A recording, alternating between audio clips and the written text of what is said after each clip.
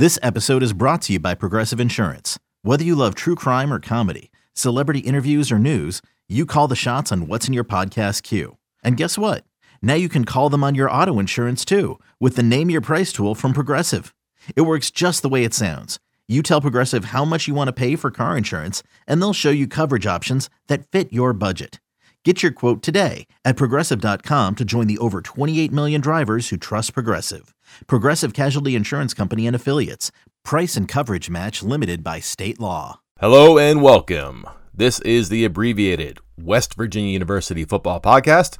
I am Mike Casazza from earsports.com. Today is Tuesday, October 10th, 2023. We are 2 days away from West Virginia going on the road, risking a 4-game winning streak and a 2-0 start in the Big 12 against the man who delivered the Mountaineers their last 4-game winning streak and 2-0 start in the conference. WVU at Houston. Dana Holgorsen says hello. 7 p.m. kick on FS1. Life-changing occasion? I don't know about that. But speaking of life-changing, I hope you got your hands on some Powerball tickets. I don't hope you won. Hope I won. Because I put some money in the machine. I don't think I'm smart enough to pick the number, so I always let the machine do it for me. My ticket's really interesting. It's around here somewhere. Here it is. Came out and it said this. This is a podcast about West Virginia football. We talk about 3 things relevant to the Mountaineers. 1 starts with a W, 1 starts with a V, 1 starts with a U, and away we go. The W is for Wares, which is what West Virginia gets to show off in yet another primetime game. That's 4 primetime kicks in 6 games so far. The exceptions are Duquesne, obviously, and Texas Tech, which is still highly interesting, highly entertaining. But little by little, you get more and more of a look at the Mountaineers, and you learn more and more about them. And here we are again, this time on a Thursday night, with a chance to learn more as the spotlight hones in on the second-place team in the Big 12. This is a much different story than you heard for the first Big 10 game on NBC, or the Backyard Brawl, or a visit to the defending national runner-up. This isn't so much about the stage, the event, or the opponent, as it is West Virginia. At least that's what I anticipate. Granted, the focus will not be solely on the Mountaineers. They're not quite that good yet. There's Houston. There's that program's transition to the Big 12. And there's the obvious Dana Holgorsen connection. But they're going to talk about West Virginia once more. And just think about the content and the quality of those conversations, how different they'll be. Questions about Neal Brown, those are compliments now. The doubts or concerns about the Mountaineers, those are achievements and accolades, and they can add to that now. They're favored in a Thursday night conference road game with that offense. Now, they really believe they can be rid of the handcuffs on offense and brandish some of their weapons now. A good time to do that. They played pretty good and honestly pretty entertaining defense. Plus, they've had time to recharge the players who are logging a lot of snaps and will probably have to do so for the future, but also prepare players who have to make a leap due to the trouble with injuries and depth and just the inevitability of life in this conference. But also, they've spent some time basking in good vibes. This is all new and different and probably exciting for them and for you.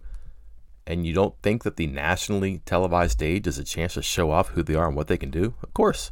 Of course. Now, if there are questions about the Mountaineers, this is the chance for them to produce some exclamations, including this one. Hey, they're going to be all right. The V is for viability. This is the buzzword, right?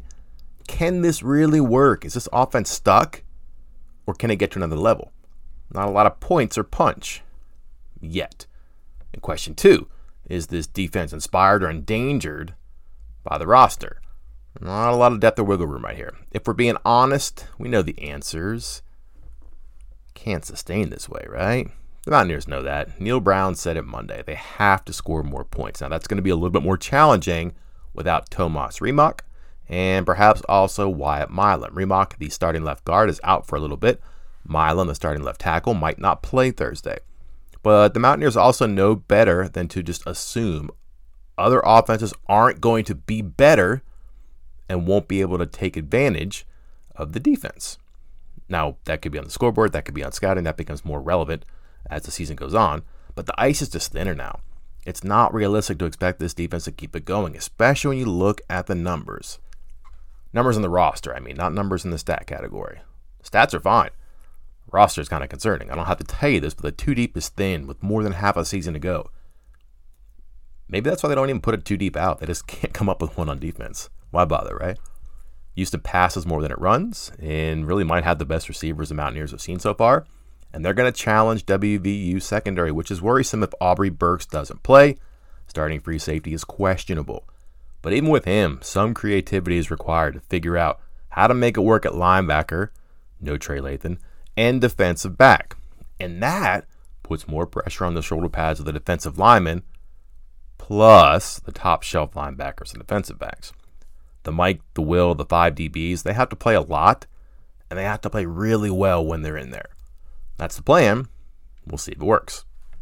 Finally, the U is for unusual. That's what this is. There's a distinct WVU flavor in the Houston program. That begins with Holgorsen. He was the coach here for 8 years. He did a lot. He could have done more. It started wonderfully. It could have ended better. If you ask me, I don't think that side of the fence was in love with the way the WVU side of the fence talked about the situation it inherited. Remember the whole state of the cupboard discussion we had? That's a long time ago. Things have changed. West Virginia's AD is gone. There's exactly one Mountaineer who was part of Holgorsen's program.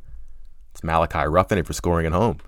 There are 4 former WVU players on the Houston side. Mike O'Loughlin, Tony Mathis, Sam Brown, Noah Guzman. Throw in the many Houston staffers who were with West Virginia, and it's even more unusual. I count 12 staffers from Holgorsen all the way down to his graduate assistant office. You can find TJ Simmons there. Coordinators, coaches, strength coaches, analysts, you name it. A lot of them have been in the Puskar Center. I don't know how personal that's going to be for all of them. For some of them, absolutely it's personal, but those are other stories for other days. But there's going to be emotion and incentive for all of them. It's another game they have to win. They want to win. Heightened slightly too significantly because of who they're playing. Everybody wants to upgrade and be in a better position than they were before, but that also includes the Mountaineers and the coaching change that they endured some time ago. Saturday night, someone will look like they made the right move. So there you have it. A weird opportunity for 2 teams trying to validate myriad decisions and ultimately win a football game that means more than a mere reunion.